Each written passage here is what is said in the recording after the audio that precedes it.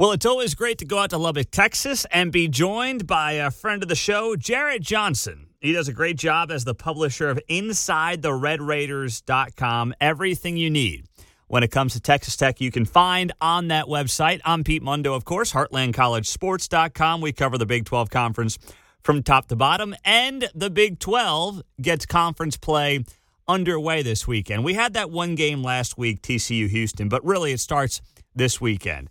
And when you look at this weekend, one of the most intriguing games of the weekend is Texas Tech and West Virginia. Two teams that, you look at and you say to yourself, okay, I'm not quite sure what they are. Texas Tech was a team a lot of us would compete for a, Big 12 championship, but they're 1-2. They lost the opener to not Texas State. They lost the opener to Wyoming. Baylor lost to Texas State. There's been so many bad Big 12 losses, you can't keep track of them at this point. And then, of course, they lost to Oregon in week 2. They got a win last week. So, Jarret, welcome in. Thanks for being here. I just asked you off air if people are freaking out in Lubbock. You confirmed that they are. So what's the concern right now, the biggest concern?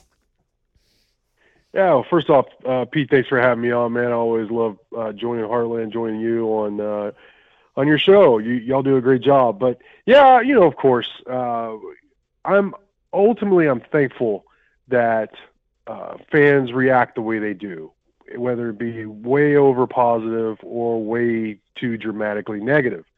But the fact is, yes, expectations were very high coming into the season for Texas Tech. They finished the game on a 4-game winning streak, wins over, a much improved Kansas program, Iowa State there in Ames, Oklahoma in the regular season finale, and then they really beat Ole Miss more thoroughly than the score would suggest in the Texas Bowl. So, and a lot of guys returned. A lot of starters returned, a lot of veterans, and almost the entire coaching staff. So expectations were very high, I think for good reason, but it has not been the start that everybody was expecting, or at least most people were expecting, including myself. The loss at Wyoming after Texas Tech, they jumped out to a 17-0 lead in the first quarter, and you're thinking, hey, this is what we were looking for. And then they only score 3 more regular season or regulation points in regulation, and then in overtime, they lose to Wyoming, to a team you got to tip the cap to. Wyoming really came and took that game. It wasn't a fluke or anything like that. They deserved that win by the way they played over those final 3 quarters and in overtime. And then, quite honestly, they played Texas pretty tough in Austin. It was a tie game until the Longhorns ran away with it with 21 unanswered points in the fourth quarter. Of course, they were coming off the letdown from beating Alabama and Tuscaloosa, but still, Wyoming perhaps is better than what we thought. But and then Tech played Oregon tough, but 4 turnovers. They were -4 in the turnover battle against a very good Oregon team. So that was, that's hard to overcome even at home. And then they handled their business against Tarleton State, which, that had to happen. And in terms of what the fans are, to answer your question, what fans are freaked out the most about, well, it's probably the regression of play by quarterback Tyler Shuck. He started all 4 of those wins to end the regular season or in the season last year. And, 6-year senior, was a highly touted recruit, all that. MVP of the Texas Bowl, win over Ole Miss. But he has been inconsistent at best. I mentioned the 4 turnovers. There were interceptions and fumbled by him against Oregon. He also didn't play great against Wyoming, nor Tarleton State, quite honestly. He was not good against Tarleton State, even though Tech won. So that's the biggest concern, but there are other concerns. The offensive line and a lack of pass rush is the biggest surprise to me, to be quite honest.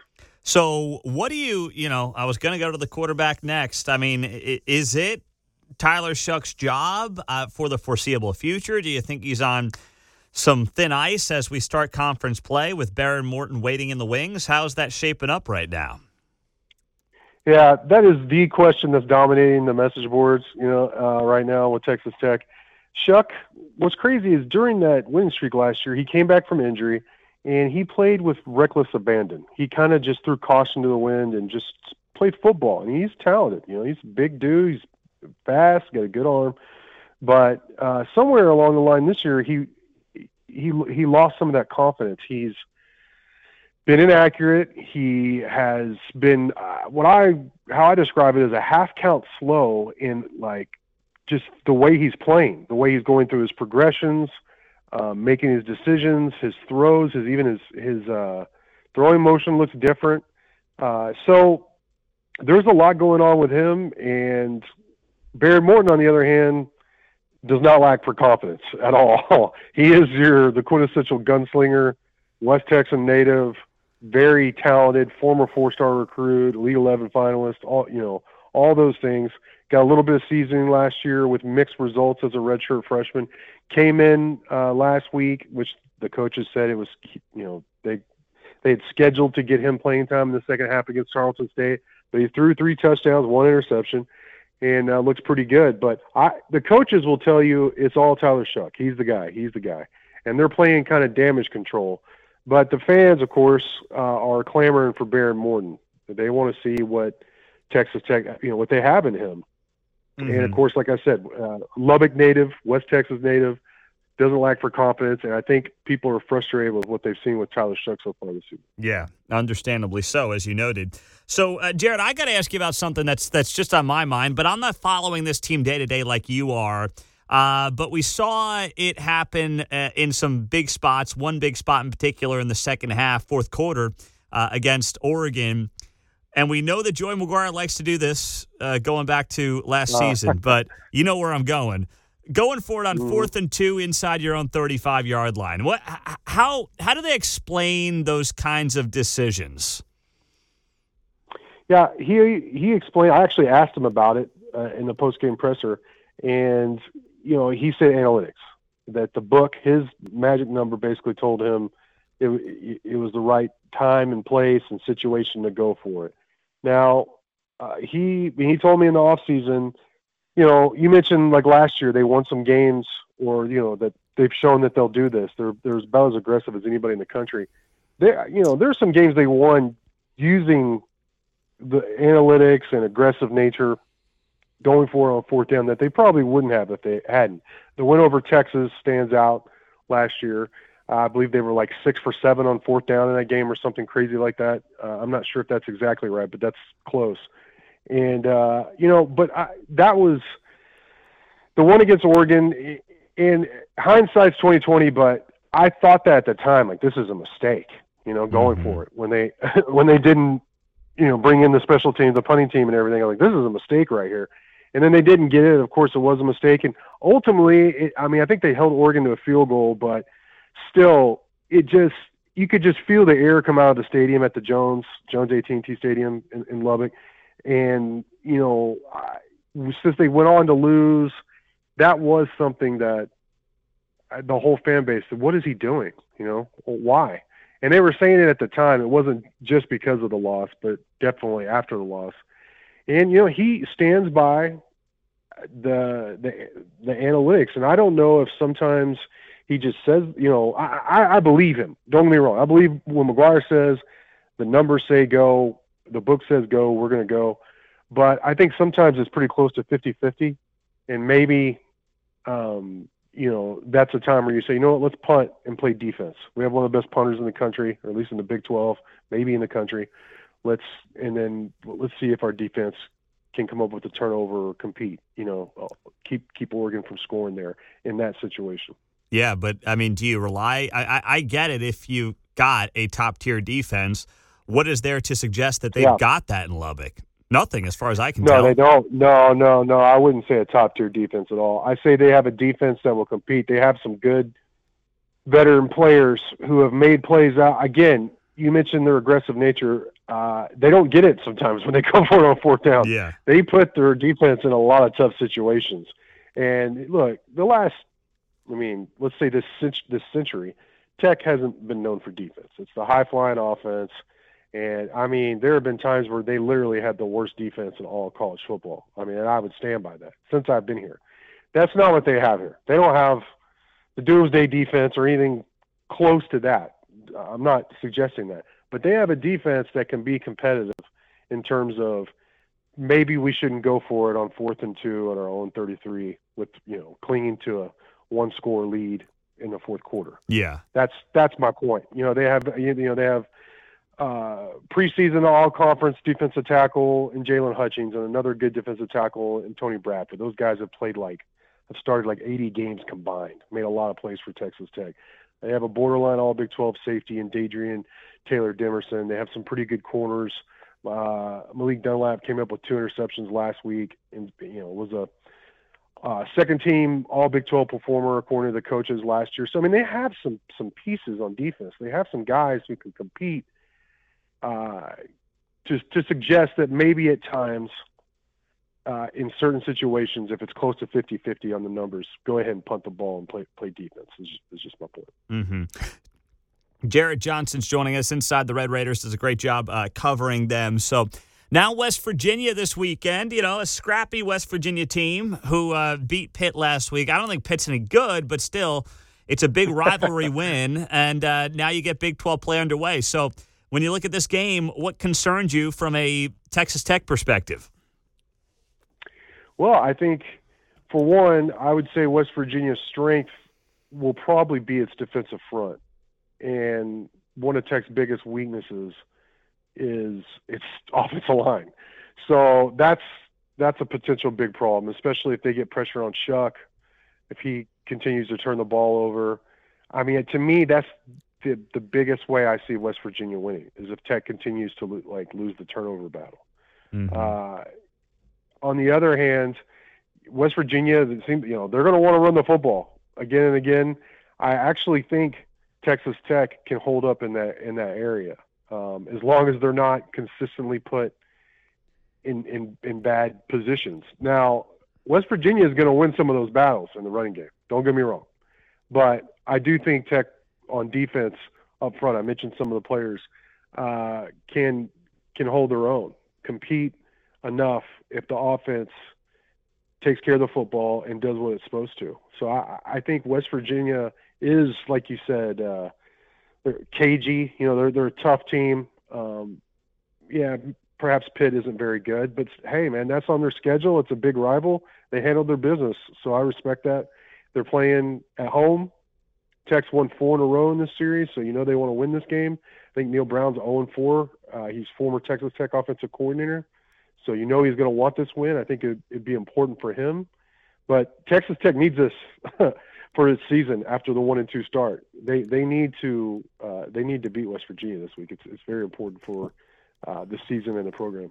I agree. If they lose this week and you're 1-3 for a team that some of us thought would be competing for a Big 12 title appearance at the end of the season, I think Joey McGuire's the guy. There's no doubt in my mind about that. But would a loss be the thing to at least trigger some kind of a big change, whether it's quarterback or something along those lines?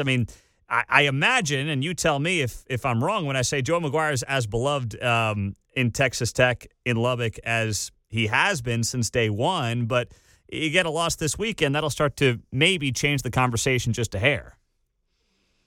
You're starting to get some pushback, basically because of what you said. He hyped the team a lot. He didn't shy away from those expectations at all. He perpetuated that, and that's fine as long as you deliver. And so there has been some frustration with the start after all the talk, and then some of the aggressive play that hasn't worked out. So there's been some pushback. Now, do I think Joey McGuire is in trouble at all? No. He's doing a great job recruiting. I agree with you. I think he's a perfect fit for Texas Tech. I think he was a great hire. I think he's going to do great things. But just in terms of this season, yes, as I mentioned, they've beaten West Virginia 4 times in a row. Then following week, Houston comes to town. Now, I know they've just joined the Big 12, but Tech has been playing them a lot. They played them just last year. I think Tech has won 5 in a row in that series and 10 of 11. So really, I know it's week to week. College football in general is week to week. But really, just because we're media, we can step back and look at it. Tech needs to win these next 2 games to just stay where it's been. Forget moving forward like we all predicted, But just to stay where they're at and be like, okay, now Texas Tech is actually in the season. Let's see what they can do against the remaining opponents. They have to win these 2 games. Mm-hmm. So it's very important. If they lose one of those, either one, then yeah, there'll be some pushback on McGuire, but I don't think he's anywhere near being in any trouble. Now, in terms of quarterback, yeah, I think, I wouldn't be surprised if we saw Baron Morton this week. If Tech is in trouble, if Shucks is turning the ball over, I think it'll be time for Baron Morton to go in. I think they'll have no choice. Yeah, I completely agree with that. Now, you look around the Big 12. I mean, who do you think right now? Do you say Texas because of the Alabama win, but they struggled with Wyoming, and you know all too well about struggling with Wyoming. So, the Big 12 looks as wide open as any, Jarret. How do you see this league shaping up right now as we get set to begin conference play this weekend? Yeah, Tech, Baylor. I'm not sure about TCU because, Colorado seems pretty good. How good are they? I don't, it's still pretty early, but they're the most talked about program in the country right now. TCU lost to them, so we'll have to see what they have. But Baylor, Oklahoma State, Tech, all haven't looked that great, but Kansas State, nobody seems to talk about them a lot, and they just win a lot. I know they haven't been – they've looked pretty good this year, let's put it that way. They've handled their business. I'm interested to see what they do in Big 12 play. But right now, Texas, Kansas State, we'll have to see what Oklahoma is exactly as well. So maybe they could do some things. But those are the 3 teams that really stand out to me. Iowa State, who am I missing? West Virginia is not, No. I feel like I'm missing somebody. I didn't write down every team. Kansas was Kansas is pretty good. I think they're top half of the Big 12 this year. I agree. To be honest, I really like their coaching staff. Yes. What they've done in a short time is admirable. So I like their quarterback play. So, yeah, I think Kansas is top half of the Big 12. UCF, we'll have to see with them too. I think it's just so early. But, the Texas school is disappointing. Houston doesn't, hadn't looked very good. So, yeah, the Texas schools, other than UT, have been pretty disappointing. Mm-hmm. That's a good way to put it. And that's a good way to wrap it with Jarret Johnson. Inside the Red Raiders, does great work covering Texas Tech. Be sure to check those guys out for everything happening in Lubbock. We'll be watching this weekend. Jarret Johnson, always great to have you on, my friend. Appreciate the time. We'll talk to you soon. Thanks for being on Heartland College Sports. Hey, Pete, I really enjoyed it. Anytime, man. We hope you enjoyed it. Before you leave, take 30 seconds out. Leave a 5-star rating and review if you haven't yet. As I noted, I wanted to get to 700 ratings on iTunes by Halloween. And I think we need 15 to 20. You guys are killing it. 17, that's the number. Can you take 30 seconds out and leave a 5-star on the podcast and make sure you're subscribed? And then if you want the Heartland College Sports Koozie, all you got to do is also leave a review and then send me a screenshot to Pete Mundo, MUNDO, at heartlandcollegesports.com. I'll get you that free Heartland College Sports Koozie. You guys are the best. 683 is the number. Can we get to 700 by the end of the month? I said Halloween. Forget that. I'm thinking the next week and a half. You guys are killing it for us. Thank you so much. It really does mean the world to me. And we'll talk to you soon. Have a great day.